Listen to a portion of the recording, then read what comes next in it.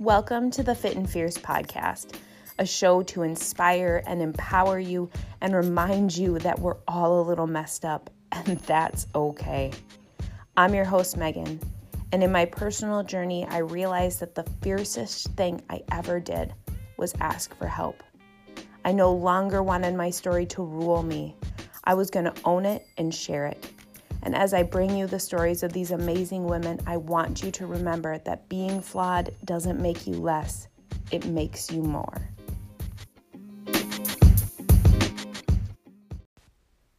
I would. I could. I should. But if, maybe when, oh man, I'm sorry.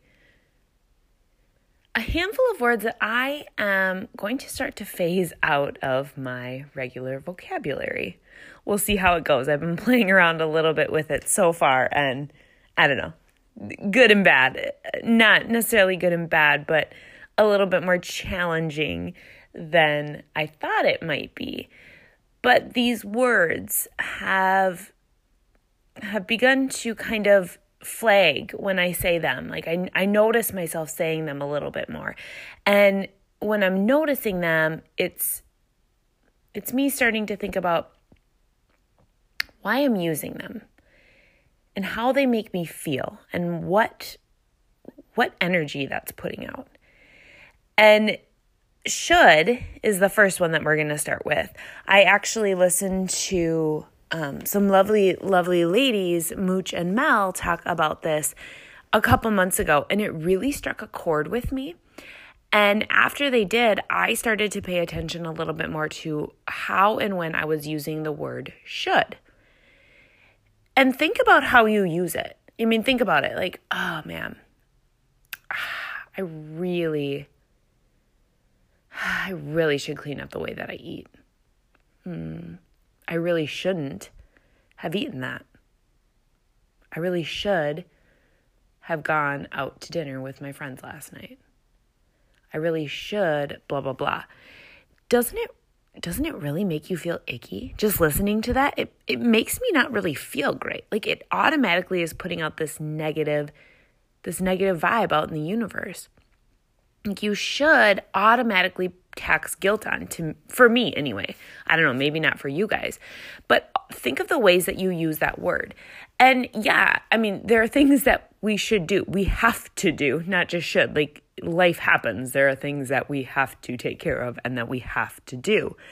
But in the way that they talked about it, it was in a way of spinning it of, instead of using should to draw out negative, why aren't we adding it into a positive? And I've talked a lot about tackling life with gratitude and how we draw in the energy that we put out, and especially on ourselves. So if I'm coming across as always placing a negative on myself by using the word should that's attached with guilt or blame, that's drawing more of that energy into me. That's placing that seed in my brain, in my subconscious, that is a negative behavior.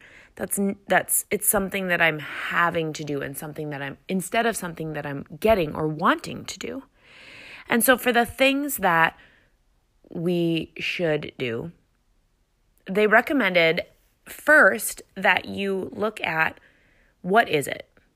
You know, is it an obligation that you enjoy doing or that you're wanting to do or that's going to better you? And if that is the case, instead of using the word should, why don't we flip it? Why don't we start to use the word I get to? Or I'm grateful that I am able to, instead of that negative mind space with it. If it's coming from a place of something that you don't want to do, maybe we shouldn't be doing it. And there I use should again, right? Like I snuck it in there. Like we sneak it in and we don't even realize. But it's flagging to me now that I'm more mindful of it. And I want you just to pay attention. In the next couple days, like, are these words that you're using, is should in your vocabulary regularly? And if so, why? And in what context? along the same lines. It's those ifs, buts, when. Ooh, when. Another one that kind of annoys me. I'll be happy when. I'll feel better when. I'll do this when. When what? And why aren't you doing it now? Why are we waiting? Why are we waiting for this perfect scenario? Why are we waiting for this field and butterflies and sunshine and rainbows? Do it. Do it, because when never comes. We never get to when. It's just doing. And the longer that we push that off and wait for this magical result to happen, or this magical opportunity to happen, it's not going to. Sometimes you just have to pony up, take the bull by the reins or horns, or I don't know, obviously I don't know this lingo, but just do it. Do it. And when is one that I used a lot of, I will love my body when I weigh X amount. I will feel confident in a swimsuit when. It doesn't exist. It doesn't exist. And so waiting for that, you're never going to get to the result that you're wanting to. It's just not. And the same with if and but. When you say that if or that but in there, it's already kind of downflecting that into a negative, right? Like, nah, but if, I would love to, but you're already setting yourself up.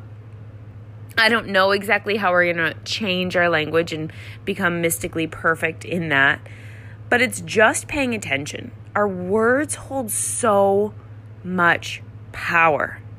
So much more power than we know. So much more power than we ever give credit to. And they impact us in a way that we don't even realize 90% of the time, or impact the people that we are speaking to in a way that we may never know. And the last phrase, I guess it's not necessarily a word because it's two, or a hyphenated word in another, is I'm sorry.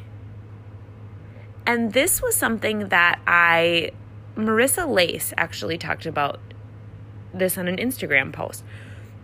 How she is stopping using the phrase, I'm sorry. And it caught my attention when I read it. And this was several months ago. I mean, this was probably in October or September. And it has resonated with me every single time that I use this phrase. It comes back to me. And in the post, she explained that she is not apologetic. She's not saying that, there are things that she needs to apologize for or to be aware of. But how often do we misuse I'm sorry? Like you bump into somebody, oh, I'm sorry. And maybe it's like the Midwest nice in me too. I don't know, maybe that goes into it. But I'm constantly apologizing for things, 90% of which I don't really need to apologize for. And then I'm giving that power to somebody else. Like I'm allowing them to look at me differently or to take that from me. And so what she recommended, and what I'm trying to do and kind of weave into my life a little bit more, is instead of coming at somebody with an I'm sorry, you come at them with a thank you. If you run into somebody, you bump into somebody if you're opening the door, instead of saying, oh, I'm sorry, you say, wow, thank you for holding that door open for me. Thank you for allowing me to go first. A thank you instead of an I'm sorry. If somebody is aggravated with you because of the way that, you were late or you were acting or whatever, say, wow, thank you for being very patient with me. I really appreciate that. And it makes them feel good because they're getting complimented. And you're still saying, like, I realize that my behavior or my actions might not have been the best, but I'm going to meet you with love and gratitude and give that to you. And in the same way that we talked about using the word should and that gratitude, I'm going to draw in more of the energy that I want. I'm not going to put that negative connotation out into the universe. I'm going to put it on a positive way to pull more of that in. Again, our words hold power. And if we are using the words in a way that is not moving you forward, that is not gaining you power, we're using the words in a way that is depleting your power. And what do you want? I want to hold my power. I don't want to give it to other people. I don't want to give it to shame and blame and guilt.